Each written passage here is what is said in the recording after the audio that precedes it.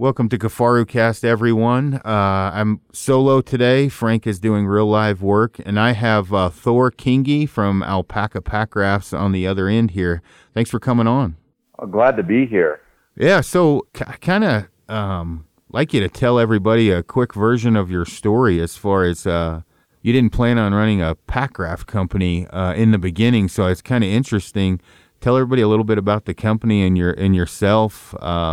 And then we'll kind of go into what you guys offer and everything like that. Yeah, I'll try to keep this relatively straightforward. So I was super fortunate as a kid. I grew up with parents that were essentially really into the outdoors, and so I grew up as an outdoor kid. I know a lot of people that get really into outdoor adventure. You know, they come to it later in life because they may have grown up in a city with parents that didn't do that. But that was not my parents. My mom was a hardcore kayaker and skier who moved up to Jackson Hole. My dad was a climbing ranger who also moved up to Jackson Hole, and he ended up in the National Park Service as a climbing ranger. And then we moved up to Alaska in 1981 when I was 3 years old. So I grew up in rural Alaska in the national parks doing trips with my parents every summer, river trips, backpacking trips, climbing trips, you kind of name it. And I went to college at Colorado College down in Colorado Springs, and they had a grant program there for students to do like a 2-week wilderness trip. And it's funny, as a kid growing up doing all this stuff, I didn't know what to do. And my parents suggested I talk to this kind of well-known adventurer named Roman Dial, who's from Alaska. And I didn't know Roman at that time. I met him at a coffee shop, and he goes, "You got to try pack rafting." This is like 1997. And I had no idea what pack rafting was, but he explains it in super basic terms. It's basically, you're in Alaska, there's big rivers everywhere, they're really hard to cross, they're really hard to move up and down without a boat, but boats are traditionally heavy, and then you can't hike. So if you have a little raft that goes in your backpack, you can hike wherever you want to go, and then when you get to a river, you can either float down or float across it. And Roman kind of set us up with a trip in the Alaska range that was 200 miles long. And he's like, "Well, you need a good pack raft." And I was like, "Okay." He said, "Well, there are no good pack rafts. This company, Sherpa Snowshoe Company, made one in the 1980s. And I have one and my friends have one, but we would never let you borrow them or sell you one because they're too valuable. So you're going to need to go down to Walmart or Kmart or something like that, or Cabela's, and buy this Seveler trail boat." And it was $69. It was made out of vinyl, and it was super sketchy for the backcountry, but it kind of worked. So me and 5 friends set off on this 200-mile traverse of the Alaska range. I think we were 19 years old. And we're like, "Hey, this is pretty cool." And we had epic raft failures, like 2-foot-long tears in the boat, that we're patching with duct tape and aqua steel and all this stuff. But the sort of concept of being able to travel over land and water out of a single backpack really kind of stuck with me. And 2 years later, we ended up doing a much more ambitious trip, and we did a 700-mile traverse of the Brooks Range from the Central Arctic Refuge all the way to the village of Kobuk. And that took us 40 days, and we used the same style boat, and we had the same kind of failures. And we ended up walking a lot of sections that we would have loved to have floated, but the boats just weren't holding up. And when I got back from that trip, my mom, who had been in outdoor clothing design for a long time, and she had made ski clothing and dog mushing clothing and all this stuff, was like, "I'm a boater. I can figure this out. We can make a boat that'll work for you." And that's quite literally how Alpaca Raft started, was in the basement, cutting up urethane coated materials and trying to turn them into an inflatable raft. And we still have our first prototype. That was from late 2000, like October 2000. And it just kind of slowly snowballed from there. 20 years later, here I am trying to manage 35 to 40 employees, making a whole bunch of rafts a year, from everything from whitewater to still original backcountry adventures to hunters and fishermen. So it's kind of been a wild ride. And you're all made here in Colorado for the most part, correct? 100%. Yeah, we have an interesting business model. We're still as we've been growing, this has been a little more challenging, but we're still a made to order company. So when you order a boat from us, we pretty much cut it from scratch. So all made here in Southwest Colorado. And then all of our fabric actually comes from the United States. All of our webbing, I'd say about 80% of our buckles come from the U.S. And then we have a few small parts that we import, and that's about it. Gotcha. And I know you're in the same boat as we are, in a lot of ways, because, we're all made in the U.S. here in Colorado. Well, most of it's Colorado. There's a few things we have made out of state. But, needle, thread, the whole nine. And I've used, two of your competitors, rafts, who pretty much kind of blueprinted what you're doing and then shipped a lot of it overseas. And then they do stamp an American flag on it, but it's not really American made. It's kind of sort of somewhat put together in the U.S. and the rest is in China. And it's not exactly a fair comparison, because they cheat the system quite a bit. We deal with that, and I know you do as well. And like I said, I've used the competitors' rafts, and I was like, they pretty much blueprinted what Alpaca is doing. Yeah, it's like I appreciate. This is one of the always challenging things, and you never kind of know.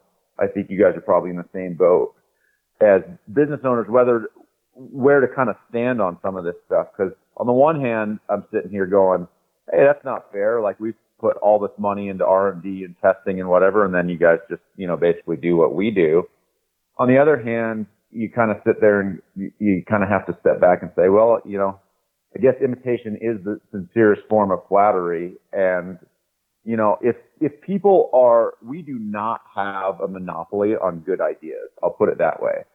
And I mean, we've got probably 20 products on the drawing board that we just don't have time to get to. So I sometimes think, if someone else out there was really dedicated and wanted to pour their kind of heart and soul into making awesome pack rafts, there's room to do that. But most people end up just looking at what Alpaca does, making something similar. There's some, as the market's matured, there's definitely some more variation in it, but we see, unbelievable levels of copycatting, and, we just kind of roll with those punches, knowing that we think we make a better product with better fabric, better construction, and better warranty, and then we make it here in the U.S. And I would say that I don't know how you feel about this, but the thing that I'm probably the most proud about making stuff in the U.S. is just the job aspect more than anything. I've got 30 to 35 people that make boats for us here in, Mancos, Colorado. It's a town of 1,300 people, and it's a really good paying job for here. They love their jobs, and if I were to offshore the product, I might have a little more money in my pocket, but I'd take 35 jobs away. Yeah, we're in the same boat, and I initially, starting here, 10 years ago, kind of working, helping out, and then up until now, it's amazing how much you get. Your heart gets attached to a company and the employees and the pride behind, what you're doing. And that's usually where I'll see something, and I got off of forums and things like that, but I'll get a screenshot of someone making a comment of, Kifaru, my company's, it's $160 more. I just can't afford it. And I'm like, well, I get it. I understand that, but you're comparing something literally 100% made at a sweatshop, that has that's $160 cheaper, that literally has, we're paying our guys, usually 18 to 22 bucks an hour, somewhere in there, more than that, but on average.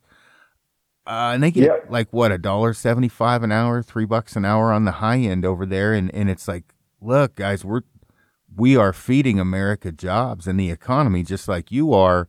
Is there no more American pride? Isn't there something to stand for? And my heart has definitely gotten attached to that. Yep. We're in the exact same boat. And I had somebody that I know peripherally through the pack rafting community the other day, and I felt bad. I'm in the same boat where I generally try to stay off forums, but every once in a while I can't help myself. And we had somebody ask a question about one of our competitors' boats, and I sometimes feel bad because I don't want that to just be a flame fest about how bad their product is or something like that. But there was some stuff going back and forth, and then somebody jumped on and said something about how they were made in China, and somebody else said, "Oh, I thought they were made in Colorado," and they're like, "No, they're definitely made in China." Well, then this person that I kind of know a little bit jumps on and says, "Well, Alpaca is basically a Chinese boat that's just assembled in the U.S." And I finally was like, "I can't deal with this." I jumped on. I'm like, "That's just not true. Like, all of our fabric is sourced here. All of our webbing is sourced here. We make every boat in this factory." And he came back on and was like, "Well, where does the thread come from that your fabric's woven out of?" And I was like, it actually still comes from the U.S. because we're still fortunate in that there are some government contracting rules that require U.S. sourcing. And so we're able to get a hold of fabric that is fully U.S. made. And, but it was just kind of funny to deal with some of that stuff of like, oh, well, even though 99% of your stuff is here, it's still a Chinese boat. And I was just like, I can't deal with this. It does get difficult, and I be the first to admit I personally have a temper, and I have to back away, especially when it's a public place and someone says something and I'm close by and I'm very confrontational, and I'm like, hey man, if you want to say we're a little bit heavier than what you offer, if you want to say we're a little more expensive, I get that. I'm not going to argue with that. But when you say that, I am lying that our buckles are 100% American made, we get them from the same place, you are going to get something out of me you probably don't want, because it is such a pain in the ass to keep it that way, to keep it in America, and it's so much more expensive. And we're, and I'm not crying on anyone's shoulder, it's just a fact, and you're in the same boat. I am taking less of a margin to keep it here.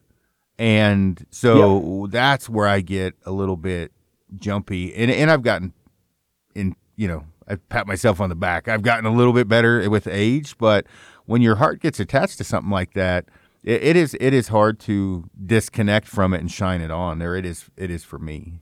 Yeah, no, we're in the same boat, and I've really tried to step back to is like, I get it. If you like our competitor's boat more, that's fine. That's normal competition. If you got a better deal and that's where you want to put your money, I totally get it. I just appreciate when there's a little bit more honesty and understanding about what's actually going on there. And I've seen too much. I've seen it, and I'll just throw an example out here so I don't have to, throw more shade on competitors. The other day, my wife's sister was like, "Oh, I got this new blanket. It's a Rumpel blanket. I don't know if you've seen those, but they're actually based in Portland, and it's made here in the U.S." And Sarah, my wife Sarah's like, "There's no way that's made in the U.S." And so we go up and look on it. And you go on their website, there is not a single word about where their product is made. But if you look on the About Us page, it's like, "Oh, we were on a van trip and we knew there was a need for this lightweight outdoor blanket. And so here's a picture of us sewing the very first one in our shop. And then, we're a hardworking group of 20 people in Portland, Oregon, da, da, da, da, da, da, da." And then they literally have a sale running right now where you use the code PDX made. Every single one of their blankets is made in China. And I'm just like, that's what kind of bothers me. Like, just own it. I'll throw a little bit of credit Patagonia's way. I wish they made more of their stuff in the U.S., but at least when I go onto their website, it tells me exactly where each one of their products was made, and it'll even tell you the factory half the time. Yeah. Oh, yeah. And it's not like there's not factories overseas that don't do decent work. And I've gotten in that argument before. They do amazing work, but it's still not.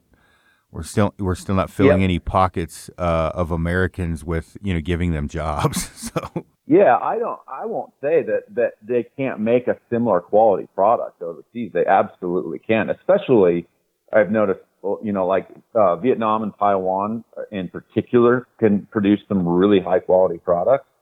And that's the thing for me. It's really not necessarily about that. I love having the ability to make stuff here because I get to see it on a daily basis, and I like the people that it employs. Yeah, exactly. Well, before we beat this dead horse to death anymore, let's move on to some of the different models that you offer, and then maybe on my end, like I just ordered one, and for me, I'm not my big ass isn't going down a river more than most likely. I pack them into high lakes. That's my thing. Yep. They're not bad. I've kind of basically robbed a few parts and pieces of different paddles and made one of my own paddles, and I'm going to kind of compare those just because paddle's heavy too. You don't necessarily need it in a high alpine lake, any kind of thrifty, crazy paddle, but it does increase the odds of catching a lot more in giant fish. And so for us, you think about it, and I tried to compare this to people like, I can't believe you pack in a raft. I'm like, well, when you go out mule deer scouting or sheep or go mule deer sheep hunting, most guys I know carry an 85 or 95 millimeter spotter and a tripod. That is equivalent to that raft. And they're like, I never thought of that. And I'm like, well, I don't do a lot of spreadsheets on weight. And, I'm a knuckle dragging redneck, but I can count. And 8 pounds is 8 pounds, right? And whether it's a spotter and tripod or a raft, it's you're adding the same amount of weight. Oh yeah. So for sure. Looking at the different models that you have, like, I think the Scout is the lightest weight. Is that right? Kind of run through the line. Yeah. So we've got models that range from 3.5 pounds all the way up to about 14 pounds. And our ultralight models are the Scout and the Caribou. And we actually use the same base fabric. So pretty much all of our fabric, we do have some different fabric now, is a 210 denier high count weave nylon that we laminate with a polyurethane laminate. And for the Scout and the Caribou, we use a lighter polyurethane. So we use the same base fabric. We just use a lighter laminate on those because they're not for as much like, hard river use, as I would say. And so the Scout's 3.5 pounds. It's a pretty small boat, but it's a perfect little mountain lake boat. The Caribou is just under 5 pounds, and it's a pretty big boat. Like, we have a fair number of hunters that like the Caribou a lot because they can we designed it as a bike raft. We designed the front so you can put a bike on the front because bike rafting is kind of popular. But the hunters are really liking that boat too because it does have it's probably the biggest, ratio of carrying capacity to weight of any of our boats. And so if you're careful with it, you can use the Caribou to pack out a whole caribou or something of that size if you know what you're doing. And just to make sure people understand the analogy I was going off of, the spotting scope weighs what the raft weighs and the tripod weighs what the paddle weighs. For what I've got, just so people understand what I was getting at, because the raft does not weigh 8, but the spotter and the raft are almost identical, and the paddle and the tripod are almost identical. But sorry, I didn't want to interrupt. I did want to clarify. Oh, no worries. And then we have what you call our Alpaca series lineup, which is kind of our all-purpose pack rafts, and we have a model in there called the Classic, which is, most people who know anything about pack rafting, when they think of a pack raft, they think of our Classic model because that's what we've been making for 20 years, and that's what most other companies emulate, and it's our most popular model. Super durable, reasonable weight. You're looking at 5 pounds for an open Classic, all the way up to about 8 pounds for one with a spray deck and zipper. So for people to understand, about 8 years ago, we started installing a T-zip airtight zipper in the stern of some of our models.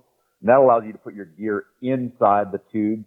It's super critical for trips where you're really going to be carrying a fair amount of gear and weight because it just gives you a tremendous amount more storage space. And for hunting, that's really important too. I generally don't put my meat inside the tubes, but I know hunters that do. I like to put my gear inside the tubes where it stays dry and safe, and then I put my meat outside the tubes. But so we've got the Classic, and then we've got a bunch of high-end, what I call whitewater models that are more high performance, running like harder whitewater. And then we have what we call our Tandem series, and those are 2-person boats. And we have a canoe called the Oryx, which is my favorite boat for kind of backcountry fishing. And then our biggest boat is called the Forager, and that boat's 14 pounds, but we listed it as a 1,000-pound weight capacity. It's tight, but you can pack out a moose in that boat. Gotcha. Now, when as far as like your labor force about the same size as ours. How many customer service representatives do you have, and are they fairly are they outdoorsmen and women and fairly up on the product as far as using it themselves? Yeah, so we have 2 people in regular customer service, and then we have a couple of people dedicated to wholesale dealers, and then we have 1 marketing person. And so if you call or email us or send us a message on Facebook or something like that, you're probably going to get one of our 2 customer service people. They're pretty dialed on the boat. They're not, because we have such a huge spectrum of users, all the way from, just people getting out on the local lake to people doing, backcountry class 4 or 5 whitewater to people like you guys are getting out and like doing just some unbelievable hunts out there. Our customer service people, they don't span the full spectrum of uses, but they talk to enough people that they know pretty well what's going on. And they're pretty good also about, if you call them and you got some super technical, like hunting or fishing question, they won't just blow smoke up your ass and tell you something what you want to hear. They'll call me or one of the other people. We've got a couple of people that actually make boats that are pretty dedicated outdoorsmen. And they'll ask them and say, what do you think about this? And we'll be like, yeah, no, that's awesome. Or no, I wouldn't do that, or that doesn't work. So we really try to make sure that we can help people out. Gotcha. I only ask because we're in the same type of thing. And if it, when in doubt, like if they have a question, let's say on something that they have not experienced, which happens, right? I mean, especially you're paying, someone, 18 to $22 an hour. They probably haven't been on too many Dall sheep hunts or Yukon moose hunts just because they're so expensive. And so they'll relay them to me, and then I'll answer what I can. And when in doubt, I'll just send them to one of my buddies that lives up there. Like, hey, I don't feel comfortable answering this, or my buddy runs our stuff and he lives up there. Give him a call. Cause the worst thing I hate is strolling into, I won't mention any names, one of the big box stores, and I go back to the archery range, and I've got someone who's, relatively young explaining to me what I should be doing that doesn't have a lot of experience, and maybe they get a bonus or for a discount for selling something specifically. And, you don't want to go out there and have a big dick contest of, look, kid, I've done that. I don't want to do that, but I'm also like, man, my customer service will never be that way. Like when they don't know, they're just like, yeah, we'll get you in touch with someone that does know. And I've heard that about you guys, that you're the same way. Yeah. Let me, I don't know is an acceptable answer to somebody. Let me ask. Oh, yeah. Well, and if you do know everything, you're lying, right? I mean, you can't know exactly everything. And that's one of the guys have asked me about your pack rafts, fairly frequently. And you guys have a lot of heavy hitters using them in the outdoor industry. And I'm like, hey, look, I'm a one-trick pony. Like, I know one thing, and that's backpacking into alpine lakes and catching, piles of cutthroat and rainbows. Yep. The end. That's all I got for you. I don't know about rafting, and I would probably be drowned if I told you. So that's nice with your company because you get realistic answers, and you don't push things on people that they don't need, or you won't sell something, that like you go to an archery range and the only draw length on the wall is 28.5 and they're at 29.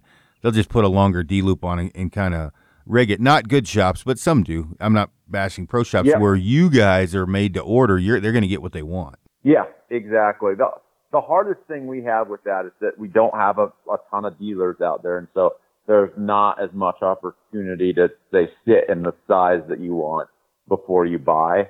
But I'd say out of a lot of orders a year, we get less than 10 where the person doesn't get the right product the first time out. And in almost every case, we'll work with them to make sure that we get them the right thing.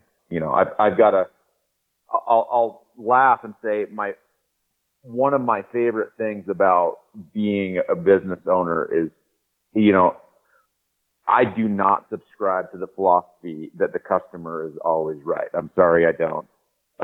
But if our mistake or we've maybe misled somebody, I'm going to do everything in our power to make it right. And if it's a person that's just trying to be a jerk, and we get this every once in a while where you get somebody that's mad and they think they were something and they just want to abuse our customer service people, I am so happy to just call them out on the BS and just say, look, I don't want your business if that's what it is. You can go, there's other companies you can buy a raft from. It's funny you bring that up because I'm super protective of the customer, and they never hardly ever complain, and occasionally, when you've got me on the phone, one of two things has gone on. You are such a fucking dick that they've got me to block you for the rest of your life and scream at you, or you just have a super technical question. So if the phone gets handed to me and you're being an a-hole, you're probably not going to get the answer that you thought you were when they say, let me talk to your supervisor. Well, if you've gotten to me, I run the company. So we have blocked in the last 5 years 7 people from ever buying from us again, for the simple fact that we try so hard to make someone's experience pleasant and bend over backwards that if you've gotten to that level, we don't want your business. Like, you're that much of a pain in the ass, and probably for anyone you deal with in life. And it doesn't bother me to do that at all. Like, same thing you said. Hey, you know what? Go be someone else's problem. Good luck. Yeah, exactly. Now, I don't want to turn customers away. I want to take care of people. If somebody's nice or something screwed up, I'm going to take care of them. Like, and we've had situations like that. We made slightly the wrong boat. We didn't realize it, or, we've had stuff that's shipped out that's just a little bit, you make mistakes. That's the reality of life. And I've literally called in our production manager, after hours and been like, man, this boat went out to the wrong person. They're leaving on a trip in 2 days. And normally it's, 6-10 weeks to get a boat. And I'm like, can we make them a boat tonight? And I'm going to overnight it to them. I'll do that for you if it's our problem.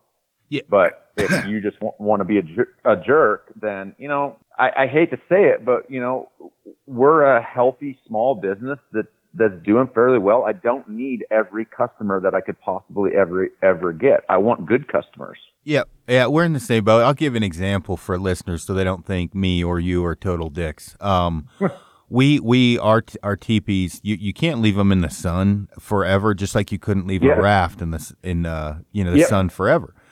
A guy had teepee issues. He left it up and it blew down. He called me and give you an idea of. So he said, "What's the life expectancy of a tent?" And I said, "Well, when we say warranted for life, it's not your lifetime; it's the lifetime of the product. And so for teepees, we say 8 years." And he's like, "Well, I've had it for 7." And I'm like, "Yeah, you left it in the sun though for like half of its life, and a windstorm hit it. So, man, I want to treat you right. What I'll do is I'll give you a brand new one for 40% off. It's 7 years old. That's about as good as I can do, just for the simple fact you left it up and it says not to." That conversation spiraled downhill very quickly. And he brought up North Face, which, as you probably know, now is right there with Walmart. They are not who they used to be on their standard line. There is an expedition line. And I'm like, well, man, that shit's all made in China with a 700% markup. Oh, I'm sure they did give you a free one when yours blew down. Did you leave it up for 7 years? I'm like, man, we gotta find some middle ground here. Like, I'm not trying to screw you. So that guy will never shop with us again. I'll shorten the story because I'm like, dude, 40% off a 7-year-old product that you damaged by your own, wrongdoings, I think is a pretty good deal. Like, if I took a vehicle in and said, hey, I ran, I went 15,000 miles over on every oil change and the engine blew up, and they're like, you can have a brand new vehicle for 40% off because you're a dumb shit. We're going to help you out anyway. I would find that acceptable. I'd be pretty happy. Yeah. Those are the type of problems I'm talking about. So. No, that's exactly right. And we've, we offer a very similar lifetime warranty, and it's the life of the product, and it's materials and it's defects in materials and workmanship. Not, if you go scrape down desert rippers, which people do, you might get only 5 to 7 years out of the boat just because the desert sand is so harsh. You work on that, but that's like probably 300 days of boating over 7 years with a 5.5 pound boat. That's most people that do that are like, they are more than happy that they got that much life out of a boat. But you send a boat back to us that's 15 years old and the steam tape has peeled up and failed. Yeah, maybe that's the lifespan of the boat, but in almost every case, I've just replaced that boat completely because I'm like, yeah, that steam should not have deteriorated on that.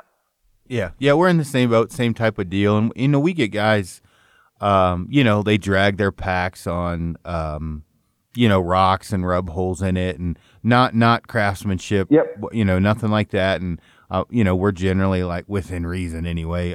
Hey, you just pay shipping and we'll cover the warranty, or hey man, $20 and we'll patch up the holes. Overall, for me, and of course, being in the outdoor industry, the worst thing like you can do on a raft for me is when you're diving into the shore, a little bit uncontrollable winds, and you're diving into a brush pile. It's probably your fault, right? You jam that thing straight into a sharp stick. I am more than willing to pay to get it fixed, especially when it's, a decent fee. My problem is I can't remember to ship it to you, but paying for the thing. If you kick your pack off a cliff with a mountain goat in it and it has a hole in it, you've got balls the size of a dump truck to call me and say your pack failed. It's like, well, you kicked it off a cliff, man. And we get that. We do. And it's crazy. Yeah, we do too. But for the most part, one of the things I say is like, and you guys probably experienced this. You remember the small handful of real pain in the butt customers. And, but, out of the many thousands of other customers, I love our customers. They are really good people to us. Yeah. And we have some of the most phenomenal customers as you do, like super supportive. They defend us online and on forums. And, I do a lot of like Q&As and answer people's questions, whether it be on, archery setups, footwear, or backpacks, to, try to go that extra mile to help people out in their outdoor experience and save them money.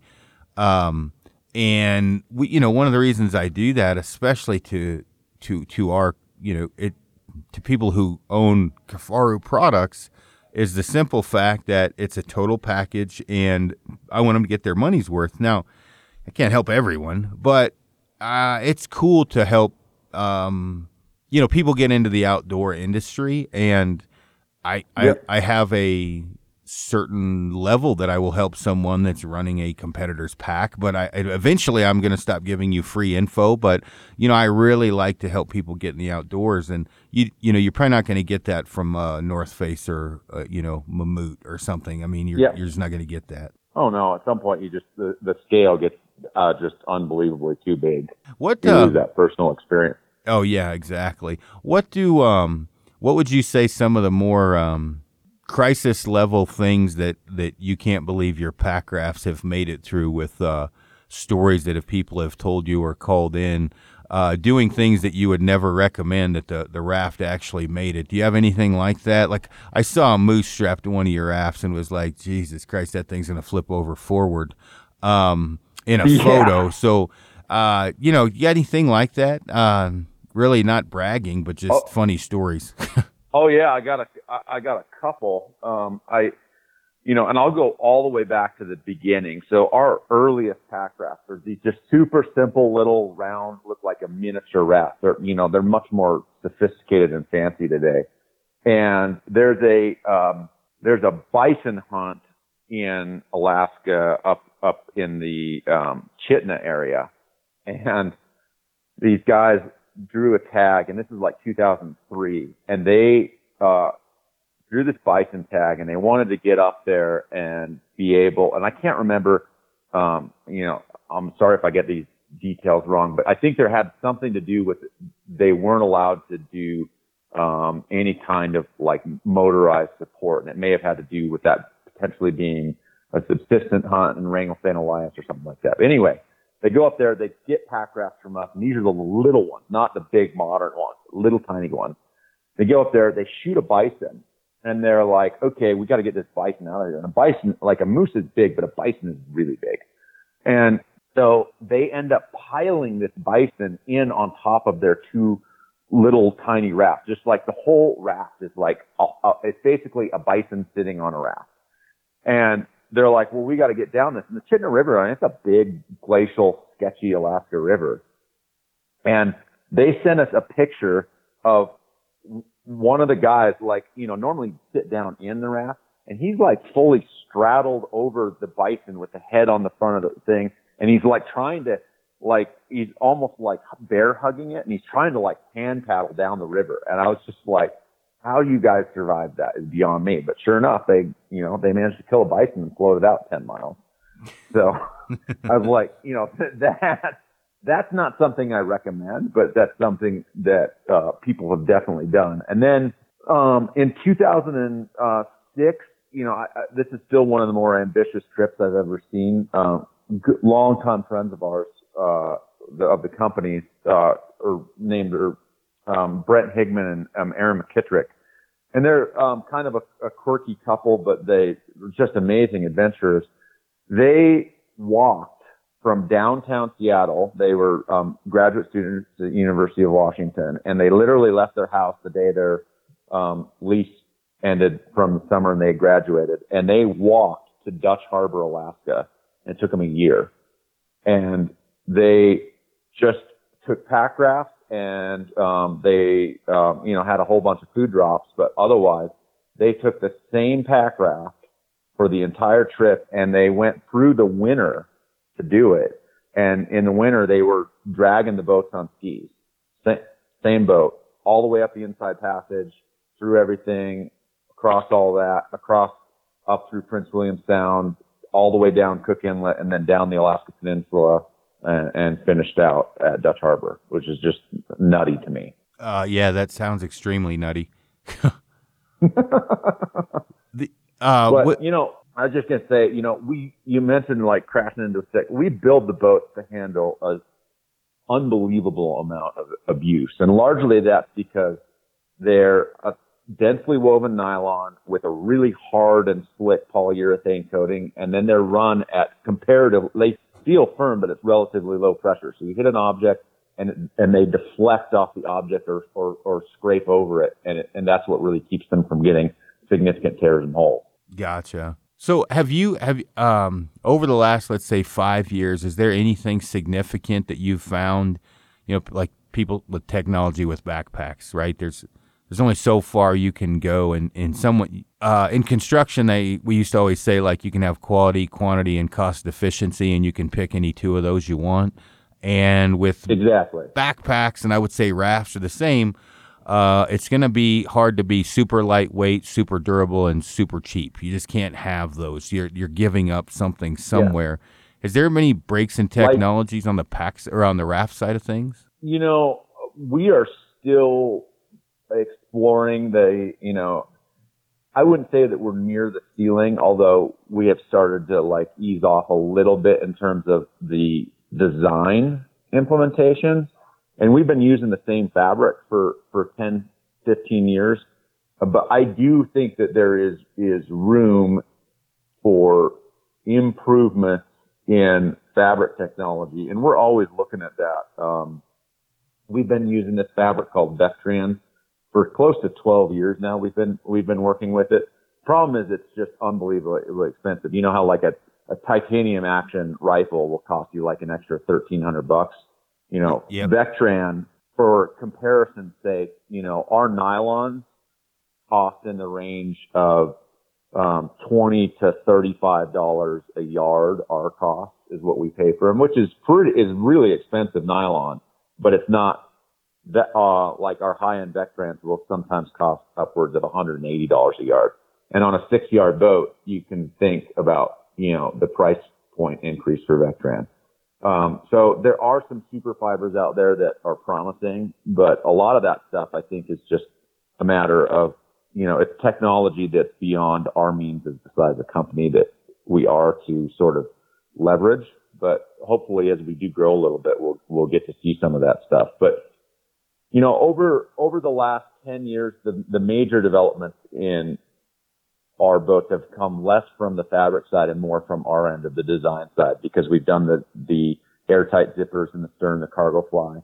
We've developed much more high performance designs, and then we've kind of perfected or vastly improved things like spray decks, which keep you dry and make it comfortable. Gotcha. Yeah, and I bounce this.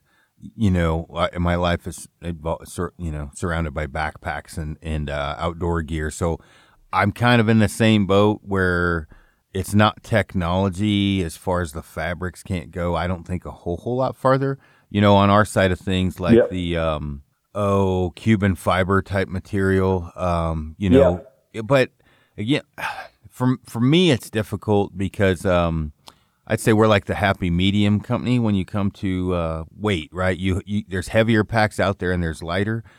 I kind of chose the path of a happy medium where you still get a lot of durability. We've built a lot of prototype packs like you talked about. We've got, you said 13 or 30 projects on the table. We have a lot of, they just don't come off the table because I'm like, well, I broke that. That isn't going to fly, or... And a lot of it comes down to, do you want a guy to fail on the side of the mountain with your product? And are you willing to make a buck to keep up with the Joneses in that category, knowing that there's a 10% chance that product could fail?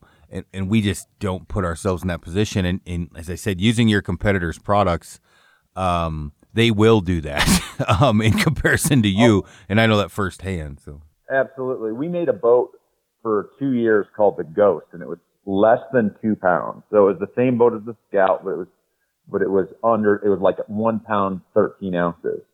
And it was an awesome little boat, but as you can imagine, when you approach that weight, you can't, it's not durable. And we've built our reputation around sort of bomb-proof, Alaska level durability. Like, you can go in the backcountry. And we design everything around the idea that it's going to be field repairable. You may need some more advanced skills, but if you've got those skills, you're not going to be left high and dry no matter what you do with your boat. And this Ghost boat was so lightweight that you basically had to treat it with kid gloves. And we thought, people will figure it out. No, people did not figure it out. Some people did, and they loved that boat, and they still want it. But, I've got a half dozen emails, including from longtime customers that were like, we took this boat into the Grand Canyon, and we did this side hike, and we tried to float back to the camp, and we had 2 of us in this boat, and we hit this thing, and the boat tore, and then we basically had to swim back to camp. And that was really dangerous. I don't think you should be making a boat like that. And I'm just like, what? So, man, how is that our problem? You should have taken the 3.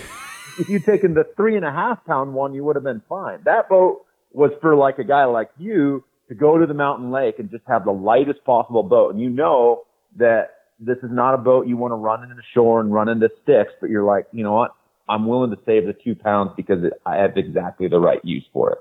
Yeah, we built a pack, I think it was 2 pounds, 8 ounces or 3 pounds that was like 6,000 cubic inches a few years ago. And I made the mistake of stuffing an entire mountain goat in it during the testing phase. I can pack a lot of weight, and I thought, man, let's just see if I can, break this damn thing. And got it off. It wasn't that far, a mile or something. Wasn't horrible. And honestly, the goats look a lot bigger than they are in Colorado. Bit. Wasn't that heavy. I mean, I don't know, whatever, 100 and something pounds. So the problem is we had some fine print on there about this is, fragile fabric, and it didn't matter. Jesus, we got almost every one of them back because you can't make a sub 3 pound, 6,000 cubic inch. It's like my wife wanting the gun that blows down trees and makes no noise and doesn't kick. You just can't have those things. Exactly. And so we're careful about that now. Yeah. Yeah. And it just depends on, on the flip side of it, there's a little company out there called Supai that makes sub 2 pound pack rafts, but that's all they make. And so their customer base expects this astonishingly light but very delicate boat. Right. And if they came out with a 6 pound raft, guys would be like, what the hell, where your company's built the other way around. So heavy? Yeah, exactly. Yeah. And we're built around this optimization of like just ultra reliability at reasonable weight and, top of the line construction and performance. Yeah. I have gotten in trouble making comments about you're worried my pack is 12 ounces more and you're 40 pounds overweight. I've got to get a little bit more PC on that side of things because it's, I mean, even though I'm trying to be helpful, it's like, hey, man, you might want to keep your eye on the prize and focus on the bigger picture, not worry about 12 ounces on a spreadsheet and worry about other things. And my point to that is, and because the pack raft, they all correlate. They're all, they make sense with the weight durability is when I do a packing list, I could go, let's say, for 10 days on 40 pounds of gear if I had to. Yep. I am going to probably not be, well, there's no probably. I am not going to be as comfortable. There may be something that happens that my field craft or skill set can't fix because of I can't repair it, I can't patch it, my clothing is too lightweight and it got too cold. It's just a risk you take when you go that lightweight. And so when I figure out a gear list, it is applicable to the obstacles I can foresee, if that makes any sense. Yeah. And if you're picking a pack raft and you grab the Caribou to go down, I don't know shit about rapids, whatever level is high, and you pick the Caribou, you are choosing, this is my personal opinion, you are choosing a 50-50 survival rate. Not you, but the raft or your gear to survive because you are taking it into something it wasn't designed for. And I try to explain that to people of like, look, man, not everything's $100 bill. It doesn't all shit gold. Like it may be an amazing product, but it's an amazing ultra lightweight product, or it may be an amazing product, but it's heavy because it's built for long-term durability. So that may not be the product to pack into a high lake. Things like that. Just you got to have common sense. Yeah, and I've long argued that, and most people kind of see it this way, but I've always argued. I said, the reality of doing, people get a lot of people do get intimidated in the backcountry outdoors, and I get that, and I recognize that my background means I grew up there, so I don't see it the same way that a lot of other people do. But I say it's all about judgment, and good judgment will get you so far. Like, sometimes, there's a lot of suffering that may need to happen, but good judgment can keep you safe through unbelievably terrible conditions if you just kind of have a sense of what you're capable of and what your equipment's capable of. You can be safe in totally crazy stuff. Or if you have bad judgment, you can be dangerous and get hurt doing really benign stuff. And the example I love to throw around is, the Stikine River in northern British Columbia is probably one of the, 5 hardest regularly kayaked rivers in the world. Like it's just, unbelievably hard. And I tell people, I said, I'd absolutely take a Scout, our smallest, lightest pack raft through this Stikine. And people look at me like, what do you mean? And I'm like, I'd just float down to the start of the canyon, and then I'd get out and I'd walk around the canyon and I'd start floating again. I'd never go near the canyon. That's where you're going to die. That's good judgment. I same kind of an analogy in people, for human survival, you have an animal across the river that you can't find a crossing, you need to get to it quick. You have to make a judgment call. Do you have the gear with you to build a fire? Is the shit around you too wet to build a fire? Is there potential you might, down here in Colorado, you can fart and start a fire, so it doesn't count here. In BC and Alaska, there's places I just couldn't get a fire going. I didn't have enough shit to do it, and I couldn't find anything dry. And making that decision of, hey, once we get over here, we get this thing killed or we don't get it killed, we're going to be wet. We're going to have to stop, kill part of the day, and just dry our shit out. That's a conscious decision that you should make rather than, okay, let's fly across this thing. You get over there, you're soaking wet. You don't get it killed. You don't have anything to build a fire. You have to cross back over, and you're 2.5 miles from camp, and it's starting to sleet and hail or snow or whatever. That is a bad decision or a good decision, but as long as you make one and it's applicable to what's in your pack and your skill set, you are good to go. Getting soaking wet will not matter if you know what you're doing. And same kind of like you talked about, I'm smart enough to get out of the freaking raft and walk it around the bad shit. Common sense and like you said, making a decision. Absolutely. Yeah, it's funny if I've, I grew up and I had never had trouble with burning willow fires on Alaska river trips and, miserable rain and what have you. And 3 years ago, I went blacktail hunting on Kodiak for the first time with a good friend who's really incredible archery hunter. And he was like, I was like, oh, we'll make fires. And he's like, and he hunts out there a lot. And he's like, I don't think so. And it's the first place I've been. And I'm like, there's nothing on this island that burns other than the beaches where there's driftwood. Mm-hmm. Well, and you have to, you are probably a better fire builder than most because of where you're from. And if you can't get one going, there's a problem, right? Like you're just not going to get one going. Yeah, no, it wasn't going to happen. I was like literally cutting down these little willows and I'm like shaving them down. And I was just amazed at the water content there because normally you get, wood dies and it gets in the river and then it stays hard and burnable for a while. Well, in Kodiak, it seemed like it went from like live to rotten in like a week. Yeah. Well, I was, a guy asked me like in Northern Idaho, what's good to build a fire? And I was like propane and a blowtorch. And he was like, really? And I was like, I'm not fucking with you. When we hunt where we're going in and out from the road and it's that cold up there, especially late October, November. To simplify things, I bring basically what I use to build arrows to heat up hot melt and things like that. It's just a little torch. Yep. I pack that in, I turn it on, and then I get what should be a fire that I can't start prepped, and then I just leave the torch on it for like 15 minutes, and it does my job for me, and it gets the everything dried out to get the fire going, and then I stack wood around it to dry that wood out. But without that torch, which is obviously cheating the system, there's spots up there I couldn't get a fire going at certain times of the year. Other times of the year start right up. But is it like, I really don't want, I'm going lightweight today, I'm not going to pack that? It's like, hell no, I don't want to die today, and I'm packing that because it's just a little extra weight. And sometimes it's that bad to get a fire going. Totally. I grew up with sled dogs. When we moved to Alaska, my parents got into dog mushing, and we had about 50 dog team in Denali Park. And my dad raced the Yukon Quest 3 times. And he has this funny story where it was just miserably cold on the Yukon River between Whitehorse and Carmack. And he and a couple other mushers had stopped. And I think temperature was in the mid 40s below zero.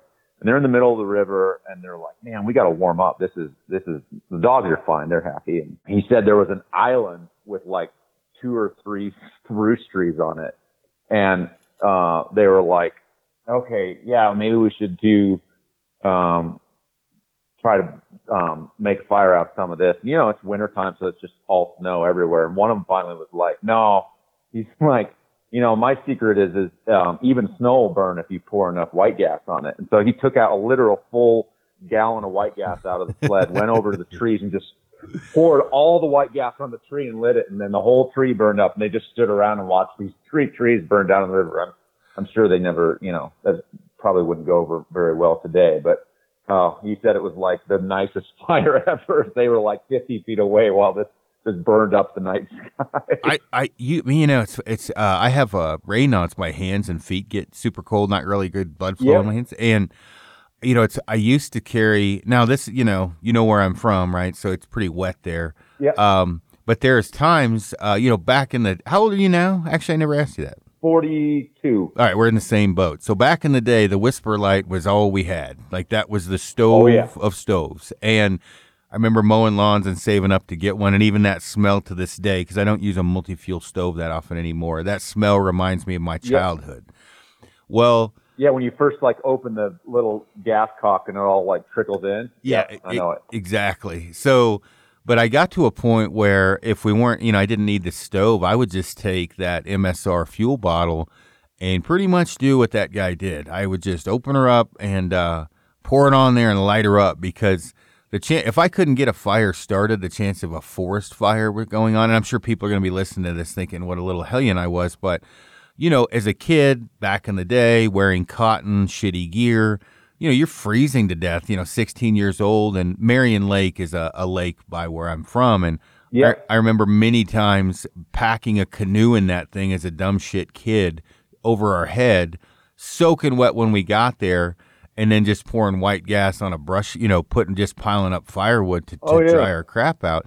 But it's a different space and place and time right now. Like, when I was a kid, Sitka gear, no one knew what that shit wasn't around. We couldn't afford that. We had like, Carhartt cotton whatever they are, Wrangler 550s or Levi's or whatever. Yep. You just did what you did as a kid. How none of us died is actually looking back at it. I mean, think about it. When you were 16, if you took a 16-year-old kid out of school in Denver and making him do what you were doing, well, they got a survival ratio of like a week. Yeah, and it's funny you think about that, because it's like we're, from a gear perspective, like we are living in the golden age, because there's still a lot of awesome stuff to do out there, and I fondly and nostalgically remember my childhood and all that stuff. But I thought the Eureka Timberline tent, which was a 7.5 pound A-frame $100 tent. I remember saving for my entire year of savings to buy that tent to go backpacking with. And then my early pack rafting trips, people often ask this, well, I don't understand why it take pack rafting 10 years to grow, and become, much more viable. And I said, well, because people don't really like suffering. And those early trips, we had epic raft failures, and we didn't have dry suits. We didn't have fancy, stuff like that. We just were, hiking in tennis shoes, and we had a nice gear. We had, fleece jackets and stretch woven nylon pants and stuff like that. But we still, our rule of thumb, and we were in our early 20s, so we were tougher than I am now. But our rule of thumb was that we would boat, 5 of us. We would boat until one person began slurring their speech, and that was the cue that somebody was cold enough that they couldn't really function on their own anymore. But usually the 2 to 3 of the rest of the group were still, functioning well enough that they could get a fire going on the bank, and then we warm up and dry out so we could keep boating again. And most people are smart enough not to do things like that. And, but today it's like with the same pack weight, I've got a dry suit, I've got a spray deck on my pack raft, I've got an ultralight paddle, I've got super comfortable gear, I've got a stove that works every time. It's kind of crazy how nice the gear is for the backcountry these days. And when you get into hunting, it's like we got 5-pound rifles now that have legitimate 400-yard easy range. It's crazy. Oh, it's it is amazing. And I try not to do the back in my day thing, but I'm getting in that middle age bracket where I'm not really old and I'm not really young. But Camp Trails frame pack is I think what we had back then, and it sucked. Good for the time. And air pads were not a thing. We had foam, right? Wasn't the end of the world. We just had the green military foam mat. You might have had something different. That's just what we had. I'm really happy I grew up that way, because it made my field craft exponentially higher than it probably would have been compared to now. The easy button, there was no Google or Instagram or Facebook when you and I were kids, and so you had to learn. You couldn't read what to do. You had to do it. Or if you had somebody to help you out. And I have found that the pass-fail experience is much better for learning. Meaning you go out there and you screw up and it's either you passed or you failed and then you're in a serious amount of pain for a while. I don't suggest that, Yep. but you certainly learn and remember better when you when you learn that way. Absolutely. Absolutely. And you don't have to be that unsafe. You can go out and have all kinds of super fun experiences. I like to tell people a lot of times, and don't get me wrong, I am a internet addict and I spend tons of time looking at trips and where to go and stuff like that. But some of the most fun trips I had even today is just, ended up picking up a traditional paper map and looking in my local area and be like, I don't know where that little lake is. I haven't been there before. And just taking a weekend day and walking in there. I end up finding some of the coolest stuff that way. Yeah, definitely. And like you said, as far as putting yourself in unsafe conditions, like if you're talking about even building a fire, especially if you do it with like a ferro, what do they call I always call it a flint and steel, but a ferro rod, whatever the hell it is. Bridge up, start first, build it with a lighter, matches, and then, kind of go more primitive as you get better with that at your house, and then go do it in the field. And then once you're out there, learn where to find dry wood. It's not everywhere in places. Sometimes you really do have to get like Colorado, pretty much everything's dry. Like you're not going to have a whole lot of problems here finding dry wood. But, I was giving a seminar and I was like, hey, look, down trees are a good place to start, right? The bottom side is, higher probability of being dry, and then prepping your site for building a fire and get everything ready. When you have everything in your hands at your house, it'll be easy to get going. But when you're limited on what you've got, people, they need to practice that and learn that, and it lasts a lifetime. I mean, it's something that is. Oh, totally. I was talking about like writing the top 10 list of things to be a man, not trying to be chauvinist, things to be an outdoorsman. Building a fire is up there at the top. It's important. Oh yeah. And it's funny how down, especially this year, it's been so dry. Like I'm like, oh yeah, if I want to build a fire, there's been fire bans, so I haven't, but if I want to build a fire right now, I just go to the nearest tree and break off the bottom things and just like hold them in my hand and stick a lighter underneath them, fire lights, and I put them in the fire thing and then start piling stuff on it. It's that easy.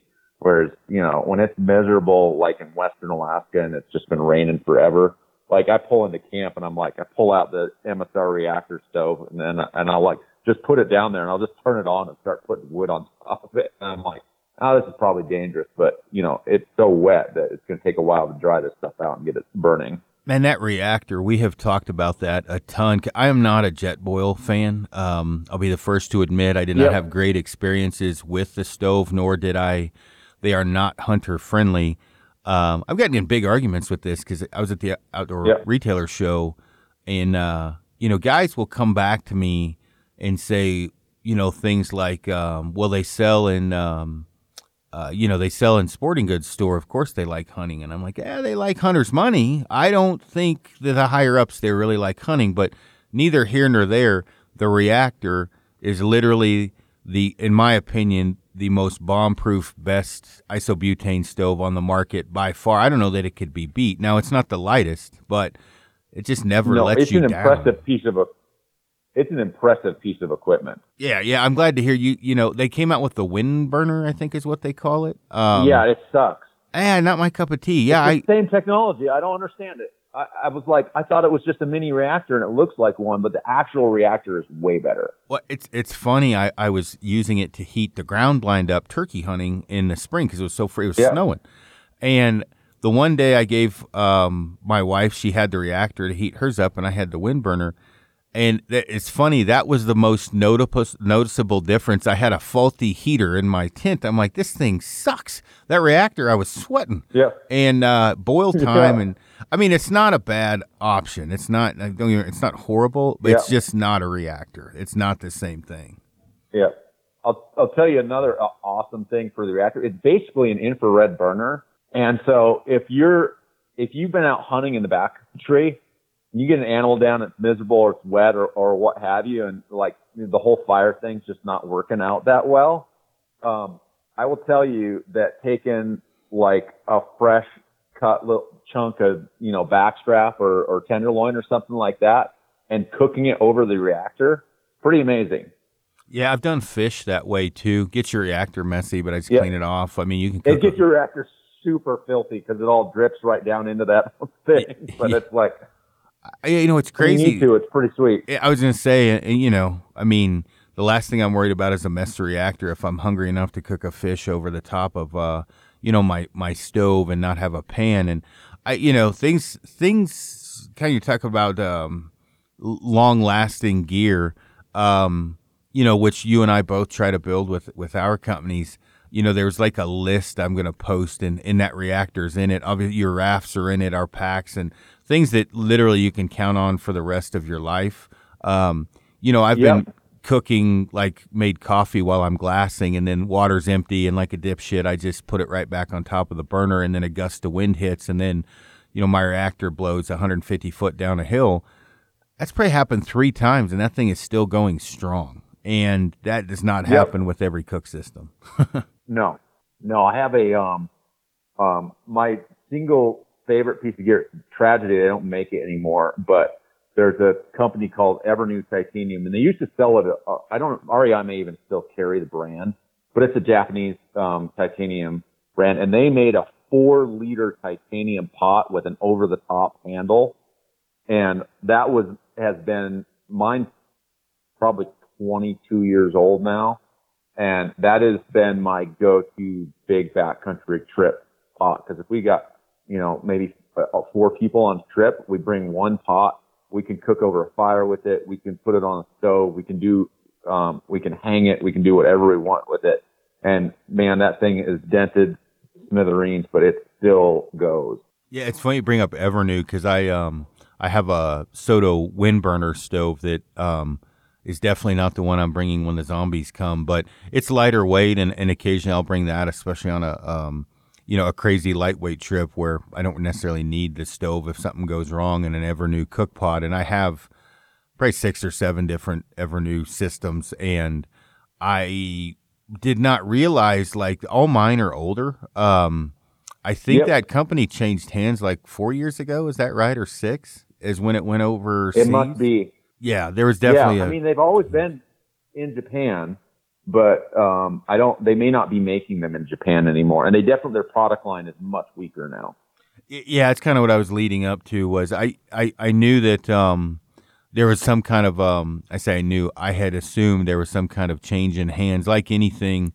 If the wrong people take over the company or on the buyout, generally, a lot of times you'll see the first thing they do is try to save money. And it seems like that happened with Evernew. Oh, absolutely. Well, man, we've been on over an hour here. Is there anything else you want to cover? That went by quick. I just looked down at the little Zoom counter thing. Where can people find you? Things of that nature, what your lead times are, all that type of stuff. Yeah, so we're most of our business is direct to consumer on our online store, alpacaraft.com. That's alpaca with a K.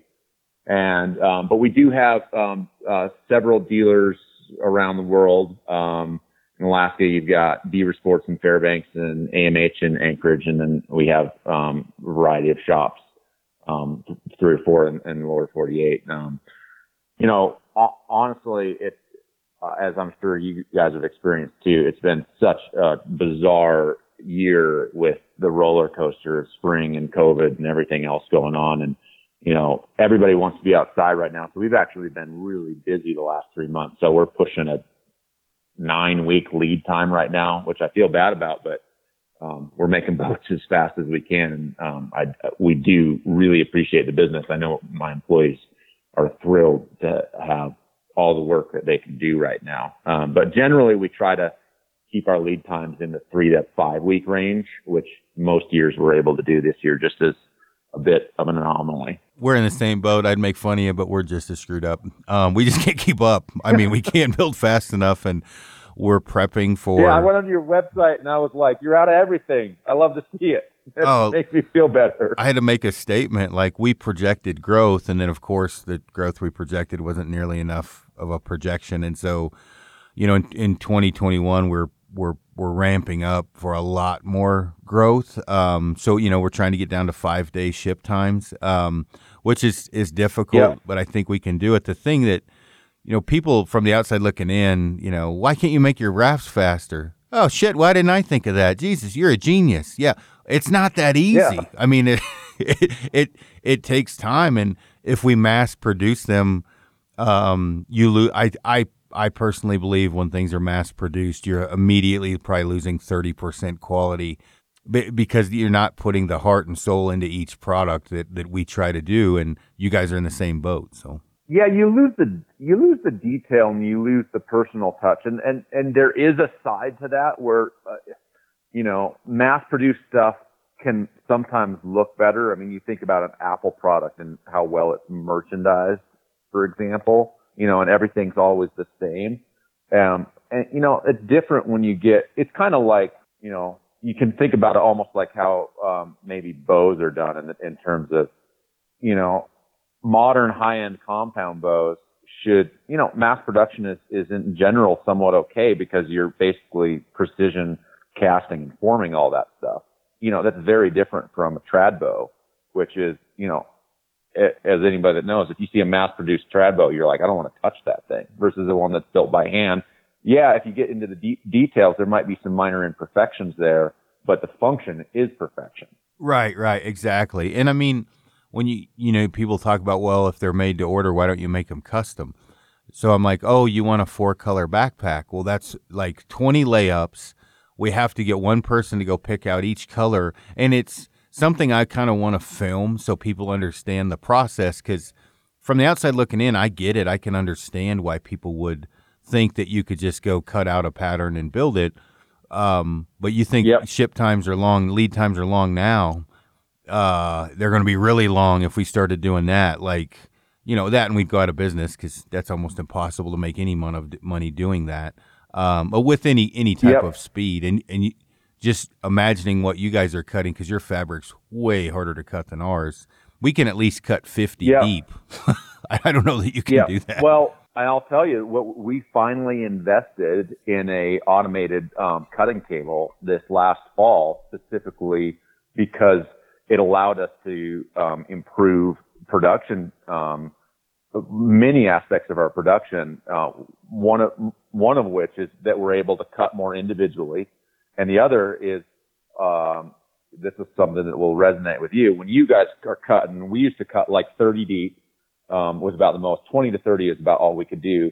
But since we're doing an inflatable product, all your little attachments, like your grab loops and your things like that, I mark where those are going to go, just like you would mark where your straps are going to go.